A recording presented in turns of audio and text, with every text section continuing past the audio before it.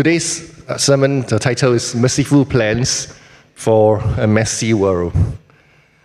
So, about 20 years ago, I asked a young Christian woman out for a meeting. And this is where the Gen Z will say, "Sas."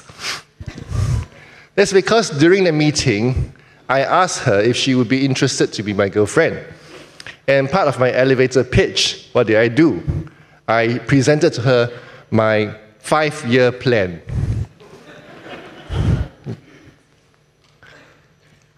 And well, it's not exactly a pitch, but it's more of a plan, what I hope to achieve in 5 years from that moment. And you see, I wanted to set the direction of my life, and I was hoping to become a missionary down the way. And so it was my East Coast plan. And so if she's not interested in those plans, then perhaps we shouldn't start a relationship, right? And so let me show you a snapshot of the kind of plans I make for myself every year in those days. So this is,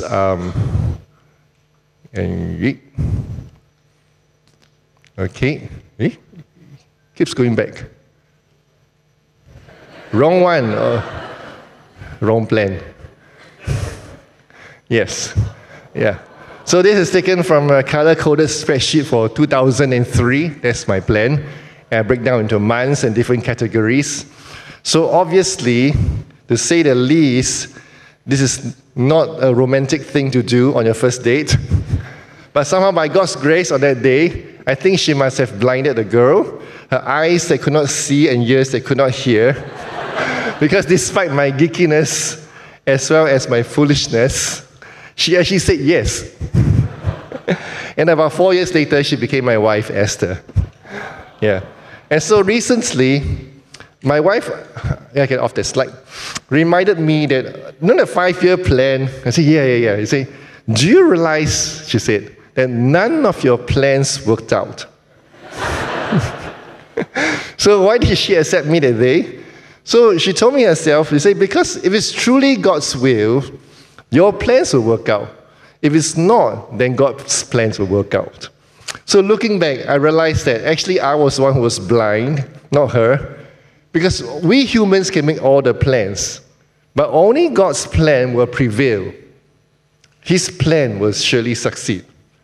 And then in fact, she continued, my wife, and she told me that, many things happen to us from then to now. You didn't plan for it. And once more, she's right.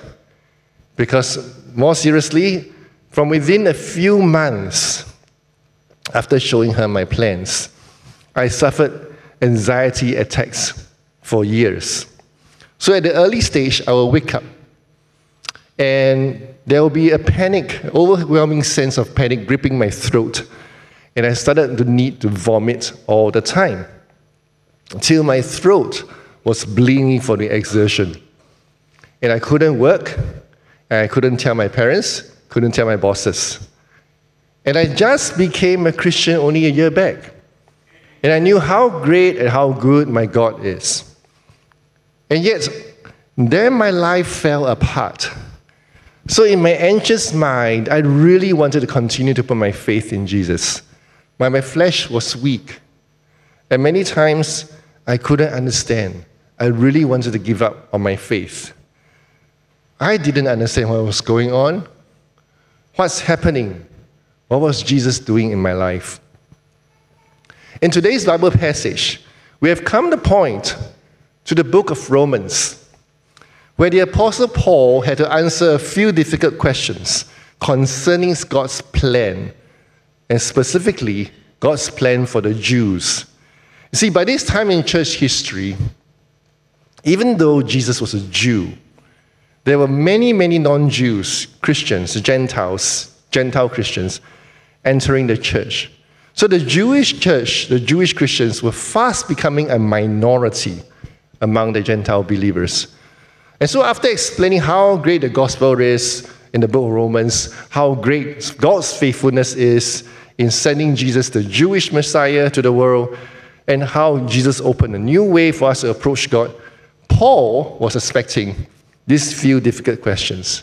They will ask him, if this Jesus, he's Jewish, right? He's a savior.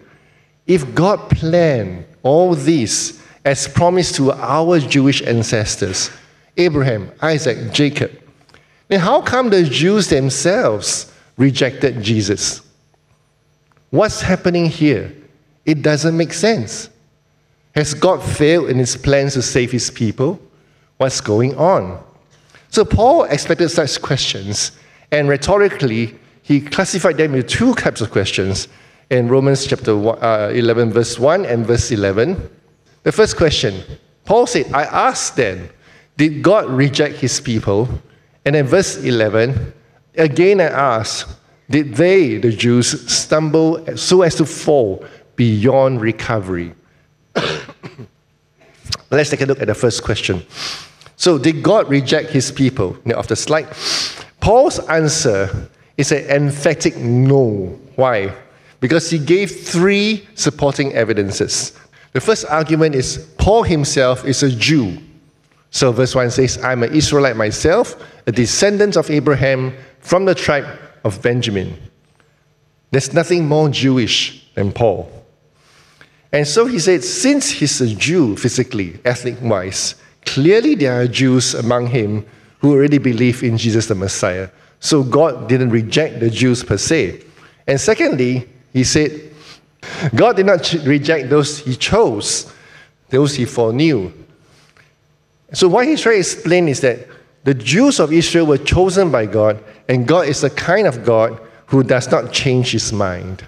He's not a man. Those whom he's chosen, he will not reject. So at this point, people will argue, wait, if God chose the Jews, if they are chosen people, if he had promised to ancestors, the patriarchs, how come not all of them believe the Jewish Messiah? And this is where the third point comes in. And he says here, God has kept a remnant, a chosen remnant by grace. And he referred to the Old Testament precedents. It was something that already happened before to the Jews. In verse 3, he says here, Lord, they have killed your prophets and torn down your altars. I'm the only one left, and they're trying to kill me. Here is a prophet Elijah. In those days, Elijah was serving this King Ahab, who was turning the whole Israel to worship false gods because his wife imported these foreign gods. And Ahab was trying to kill Elijah, and Elijah ran away. The prophets, the true prophets, were killed. And when Elijah tried to turn them back, he couldn't. He ran to God, and in his fatigue, he shouted, God, they have killed everyone. I'm the only one left. And verse 4, how did God reply? What was God's answer to him? I reserve for myself 7,000 who have not bowed the knee to Baal. So you see, Paul was quoting this to show that the same thing, the same pattern that God is doing is now happening in the New Testament times. Because he explained in verse 5, he says here, so too at the present time there is a remnant chosen by grace. And how do we know that? So although there are fewer Christians compared to the Gentile believers at this time of the letter, if you look carefully, there were thousands and thousands of Jewish Christians among them. You see, the apostles, every single one of the apostles were Jew. Paul is Jewish. And when Peter preached his first sermon in the book of Acts, 3,000 Jews believed. And later on, as we proceed over the books of Acts, by the time the Apostle James, he confirmed, many thousands more joined them. God had not rejected his chosen people. But of course, not all the Jews believed in the gospel, because many wanted to kill Paul for preaching it. And so those who believe in Jesus Christ, the Jews, they were a subset. That's why they're called a remnant, a subset. And this subset, on their own, you have to be clear, they will have never believed in Jesus. Not because they are more righteous than those who did not believe, but because of God's grace that they could believe. They were just as bad as everyone else. So Romans 3, verse 10, the next slide shows us, it says that it is written, there is no one righteous, not even one. Every single one, those who believe and those who did not believe, were equally unrighteous by default. It's only God's grace that they turn their hearts to believe. And that's why in verse 6 it says, next slide, And if by grace, then it cannot be based on works. And if it were, grace would no longer be grace. What is it then, by default, they ask ourselves, that the Jews could not believe? Why couldn't they believe by default? Let me show you the next picture. And the next picture is a familiar sight for those high-rise dwellers in Singapore, for the 85% of us. For those who live in landed properties, too bad for you. It's a familiar sight because it's the aircon latch, right? It's the space that you pay for, but you can never use, okay? But it's meant for the aircon compressors. But sometimes you can find unexpected things on the aircon latch. Next picture. In this picture, we found a dog, and he came out and played on the aircon latch. And the next picture, there was a 7-year-old who climbed out to play because his other siblings were too old and they just ignored him, so he was so bored, he came out and started spraying water from the aircon latch. But thankfully, nothing happened for both these cases. Both the dog and the boy were rescued. But he got off the slide for a while. But for myself, one day I found something on my aircon latch, much less dramatic. I found a rag from upstairs, dropped onto my aircon latch. And so I tried to remove the rag using a pole. In Teochew, we call it the chair. You know, the one that you have to hook up your bamboo poles. So I tried to push very hard, but it was impossible to get the cloth out. Why? Because it was there for a long time. It was hardened. It molded onto the latch. It was baked under the sun, hardened by the heat. So I tried to bend the cloth, but it cracked. The only way to do so is what? You had to pour water, right? Soften it, and then you could remove it. So that's what Paul was saying in the following verse 7. He says, what then? What the people of Israel sought so earnestly did not obtain, the elect among them did, but the others were hardened. And how were the Jews hardened? So that they no longer could respond to God's Savior. Next slide. It is written, God gave them a spirit of stupor, eyes they could not see, and ears they could not hear, to this very day. So when we read how God prevented the Israelites from responding to the gospel, we must be very careful. See, this hardening of their hearts, we could have a wrong understanding that the Jews were perfectly fine and innocent, and God is cruel, and so harden some group so they cannot respond, and then the other group he didn't harden. It's not true, because you must understand from the whole book of Romans, unable to perceive the goodness of the gospel of Jesus, the correct way of understanding is because they have been sinning against God, every one of them. And because they've been sinning against God, the result of that sin is a punishment. Hardening is the punishment, the further hardening of their hearts. The next slide. And that's why we see in verse 9, Paul quoted David. He says, may their table become a snare and a trap, a stumbling block and a retribution for them. May their eyes be darkened so they cannot see, and their backs be bent forever. You see, this word retribution means it's a punishment. God gave them over to the sin. When they sinned, they hardened their own hearts. And God gave them over, so the hearts become harder and harder. And what about this table? So the table is a symbol of security. A table of, you come home, you sit, and you eat. You can rest. But can you imagine coming home to your table and suddenly it flipped open and became a mousetrap? And that is what happened. The very thing they wanted to rest in, the security, it became a trap. And the very Christ, the rock for their lives, the stability, the cornerstone, has become a stumbling block for them. They will trip over. And so, what exactly is this stumbling block?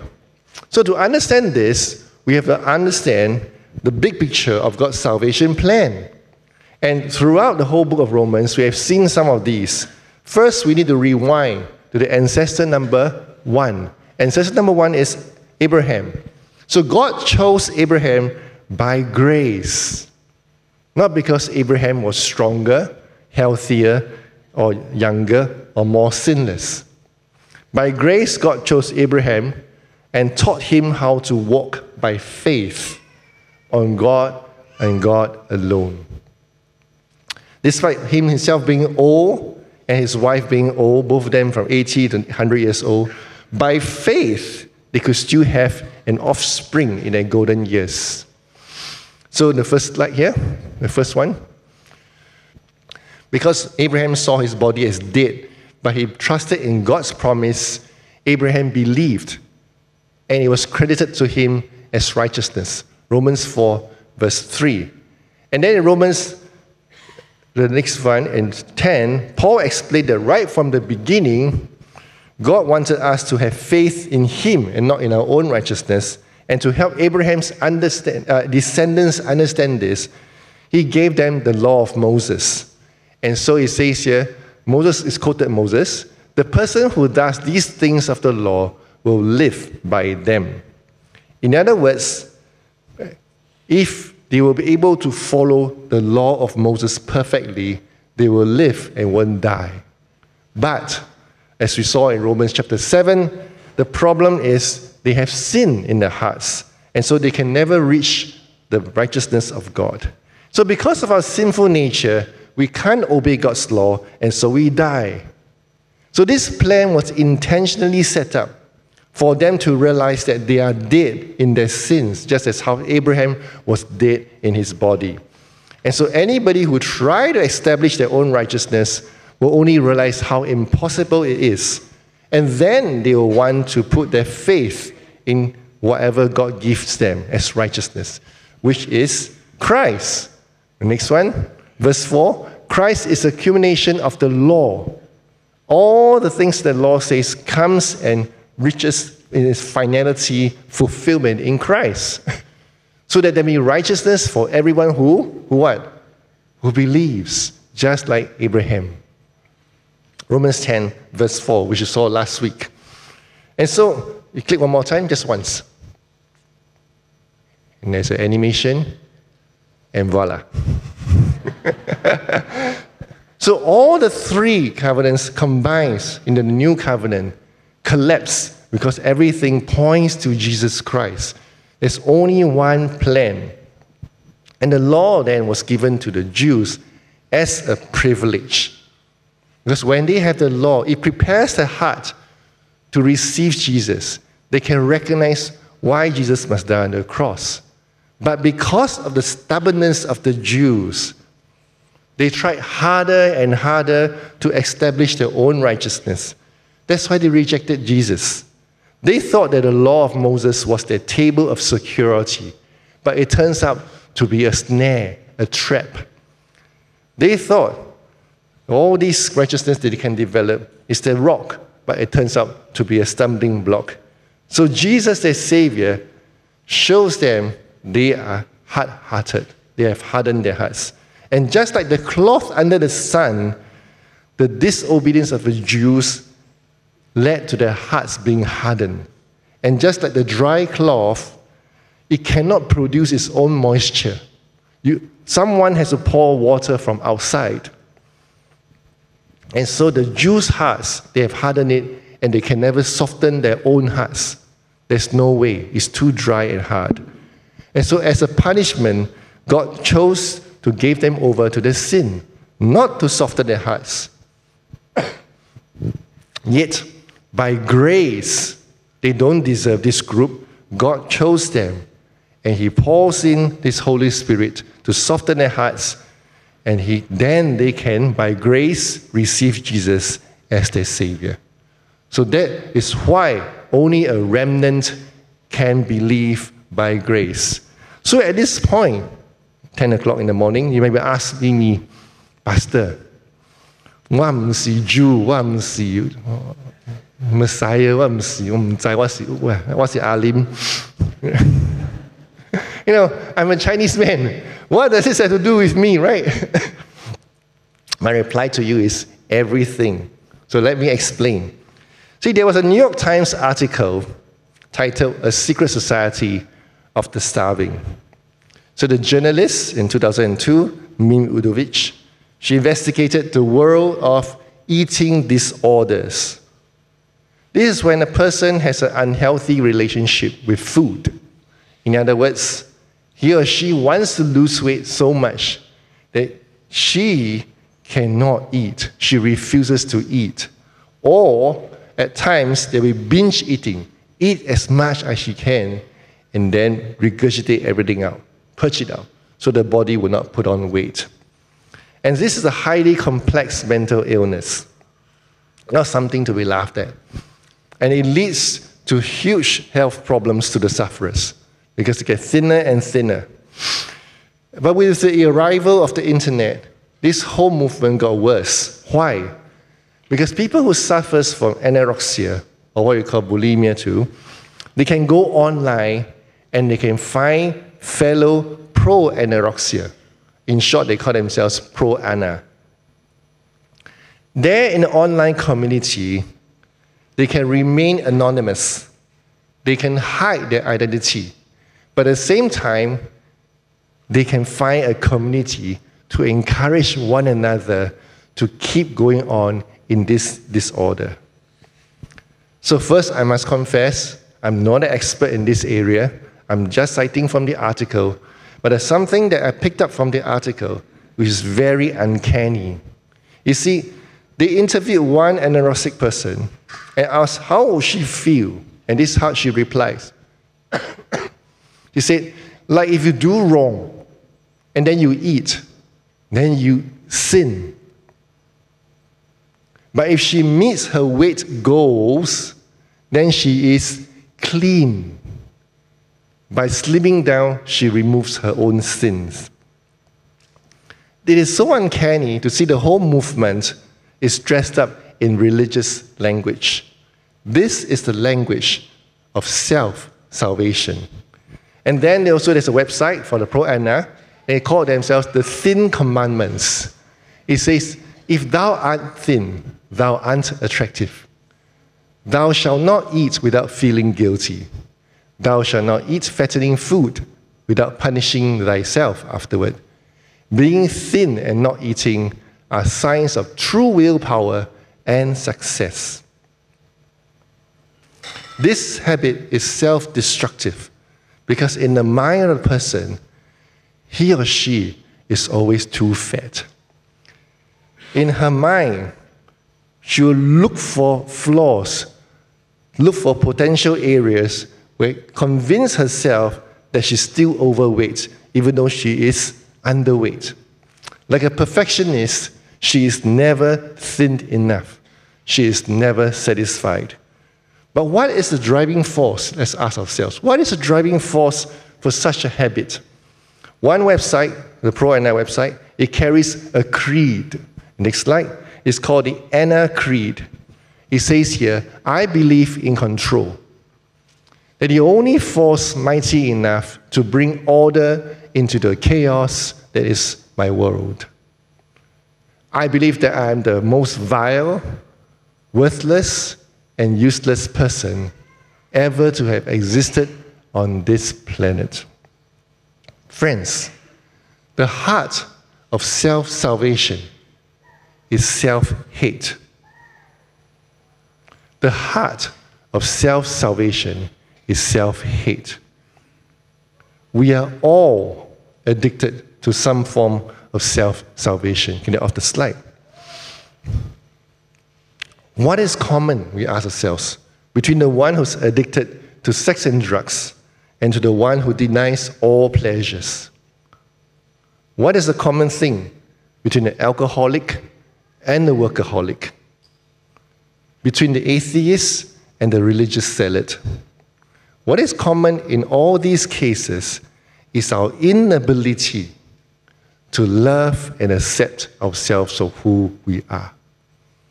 Because we are always afraid.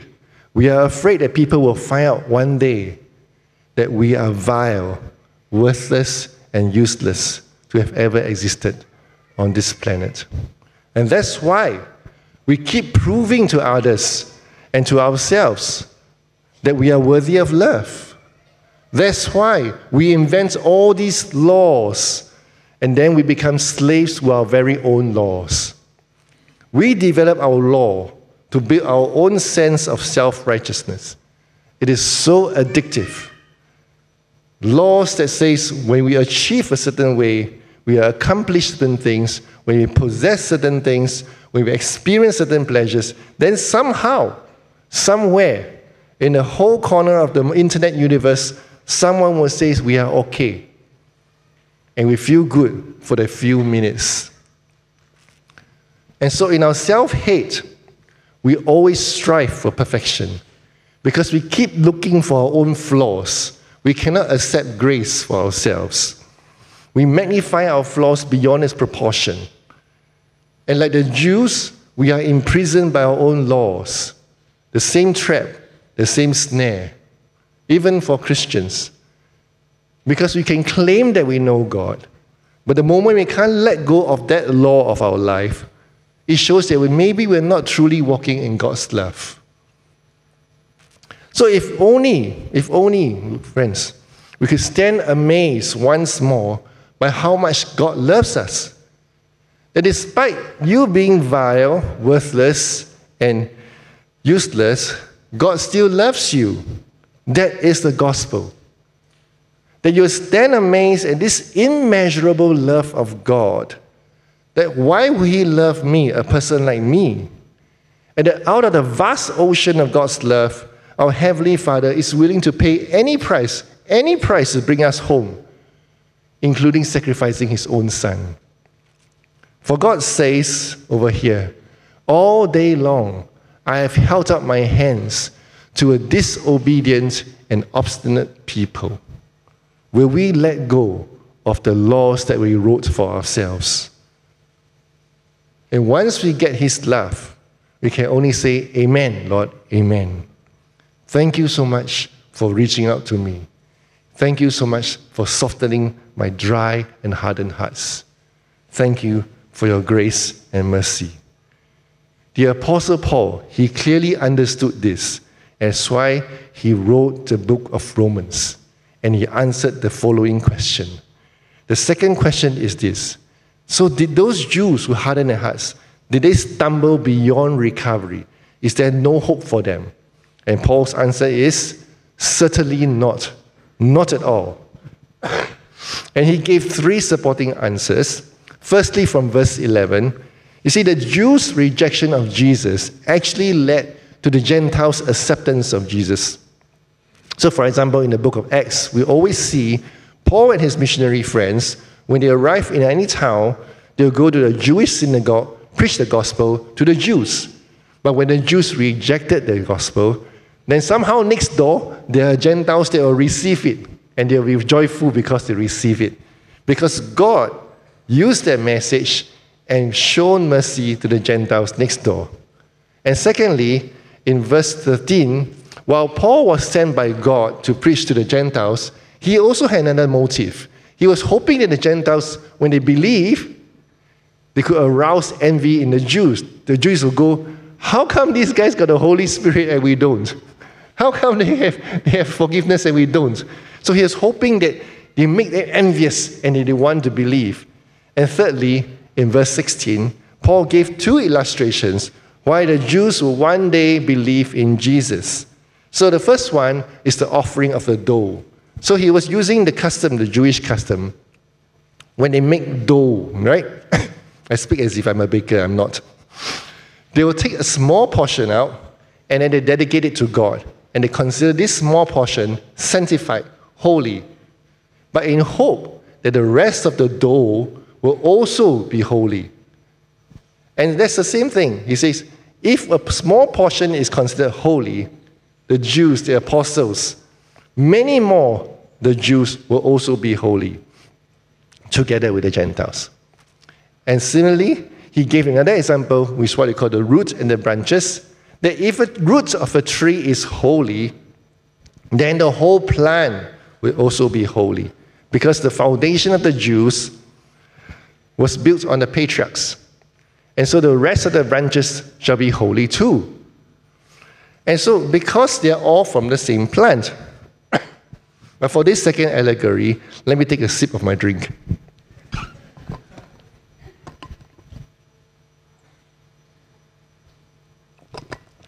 Here, Paul explained in greater details You see, in the ancient world, for agriculturists, when the old tree is not bearing fruit, what do?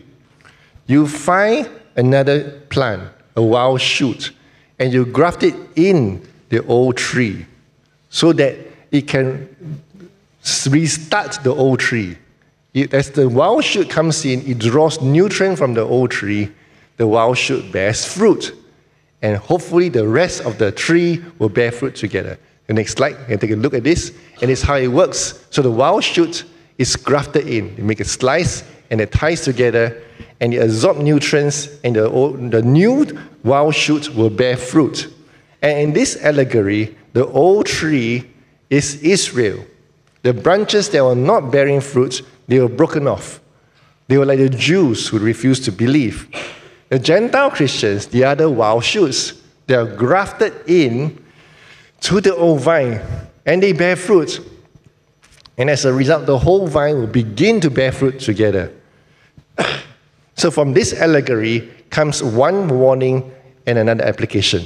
The first warning, verse 18 to 22, if you are referring to your Bibles, Paul told the Gentiles not to be arrogant because you are the wild shoot. That although you are the one bearing fruit and the Jews are not, there's nothing to be arrogant about it because salvation is by grace, and so no one can boast about it. Any boasting will be ridiculous because ultimately the wild shoot is still being supported by the original Jewish tree. And in other words, we Gentile Christians, we cannot be so proud to think that we are the only ones who understand the gospel and we condemn the Jews. No hope for them. In fact, we should always remember that Jesus is a Jew, the apostles are Jew. We don't have to become Jewish, but we are thankful for them. We are humbly grafted in by grace. Then for the application in verse 23 to 24, that if the Jews do not persist in the unbelief, Paul says, they can be easily grafted back. Because if the wild shoots can be grafted in, how much more the original plant they can graft it in back? You see, he's saying that the Jews, when God softened their heart, it's very easy for them to see the gospel. So I was trying to once read the Bible with my mom. The first time I did, I was foolish enough to open up book of Matthew chapter 1, and we started reading together the genealogy, the Jewish genealogy in Chinese. After going through 3 or 4 verses, she stopped, she went to the kitchen and started cooking. But if you are going to show the genealogy of Jesus to a Jew, the Jew will look at the names and say, wow, these are my akong and my ama. These are my ancestors. It's about me. They have the worldview. They have the Old Testament. They have the laws. God has already prepared for them to receive the gospel. So it's so much easier for them to be grafted back in. So that means there's nothing to boast. You see, everybody is in there by grace. And so in summary, God has only one plan. One plan for the Jews and one plan for the Gentiles. The same plan. All to be grafted into the same tree of Jesus, with the patriarchs and the apostles as the same root. So in his commentary on Romans, John Stott, he explained that since the Holocaust, unfortunately, the Jews have demanded that Christians should stop evangelizing to them. And many Christians felt bad, naturally, because it was the Christians in Germany that persecuted them. And so many Christians felt embarrassed that even some theologians among them, they begin to develop what they call a two-covenant theology. So to them, they think that God maybe have one plan for the Jews. They don't need to really come to Jesus. They will follow all the promises from the Old Testament. And the Gentiles will follow all the New Testament. So they split. But this is bad because Paul's analogy of the one tree is for all to come together with the gospel of Jesus. The same plan for the Jews and the same plan for the Gentiles. We are called to humbly evangelize to them. And we also read in chapter 3, verse 22 to 24, it says here, This righteousness is given through faith in Jesus Christ to all who believe. There is no difference between Jew and Gentile. That's the definition for all here. For all have sinned and fall short of the glory of God, and all are freely justified by His grace through the redemption that came by Christ Jesus. So how does God intend to save both the Jews and the Gentiles? How does it look like? And he explained the following diagram. He says, firstly, because of the hardening of the Jewish hearts, God now shows mercy to the Gentiles. And so the Gentiles who were disobedient, they believe, they now accept the gospel. As a result, this caused envy. It makes the Jew envious. And so the Jews among them, some will turn to Christ. And because the Jews who were hardened and now have softened, how much more they'll bring more blessings to the rest of the world. And then they bring the blessings to the world, greater blessings, till the full number of Gentiles that were appointed for salvation are saved in verse 25. And this goes on back and forth until all Israel will be saved. The word all Israel here, we must be careful, it doesn't mean every single Jew. It's not possible, because Paul already said there will be a remnant. What it meant is that there will be a large number of gathering, that way more than what we had initially of the remnant in Paul's time. There are way more people coming to Christ, the Jews. And so in this plan, whether you're a Jew or Gentile, everyone is saved simply by the mercy of God and not by the merits of your own. And verse 30 to 32 says this, and just as you who were one time disobedient to God have now received mercy as a result of their disobedience, so they too have now become disobedient in order that they may too receive mercy as a result of God's mercy to you. Which means everyone at one point was disobedient and everyone receives God's mercy. So for God has bound everybody, everyone, over to disobedience so that He may have mercy on them all. So the question is, what do we learn from all this? So personally for myself, when I look back at my life, I had hated God and Christians. And all my life, it was as messy as my hair. But God still showed me mercy. Because in my first job, the cubicle that was given to me, I took over the cubicle of my primary school friend. What are the chances? Because my primary school friend wanted to go for a new job, and I took over her cubicle, and she's a Christian. And she was the one we got in contact that brought me to this church where I heard the gospel. And in my workplace then, the team, there was one co-worker, and he turns out to be the husband of another junior college friend. And so he knew me, and he took me under his wing, and for one whole year, every week before work, we will go and pray. For one whole year, every week, to strengthen my faith. I could not have planned for all these. I could not have planned for my own salvation. I didn't even want to be saved. God kept sending more and more people to share His love and His truth with me. But after becoming a Christian, I suffered anxiety attacks. And in those days, I was hurting like an animal. And in those chaotic times, God still has a plan. He was why? He was using that time to empty out all my plans that I made for myself. All the plans that I made to myself because I promised myself that I'll attain certain happiness that I want. He was taking out all those plans. And then He replaces them with His plans for me. And in those turbulent times, God was gently healing me, cleansing the mess in my heart. And some of the mess, of course, was due to the hurt that people have done to me. But a lot of times, the mess was for my own sins and my own disobedience. So looking back, a Gentile like me had to be humbled by God in order to experience His mercy for me. See, those dark times were absolutely necessary for me to walk through. Why? Because my eyes were so blind that only when it's dark, only when my pride has been dimmed down, then I could see the light of Jesus.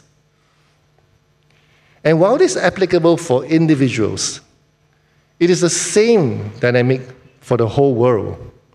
Because sometimes when you turn on TV or on YouTube or news, it seems that humanity is stuck. We are stuck in a great mess.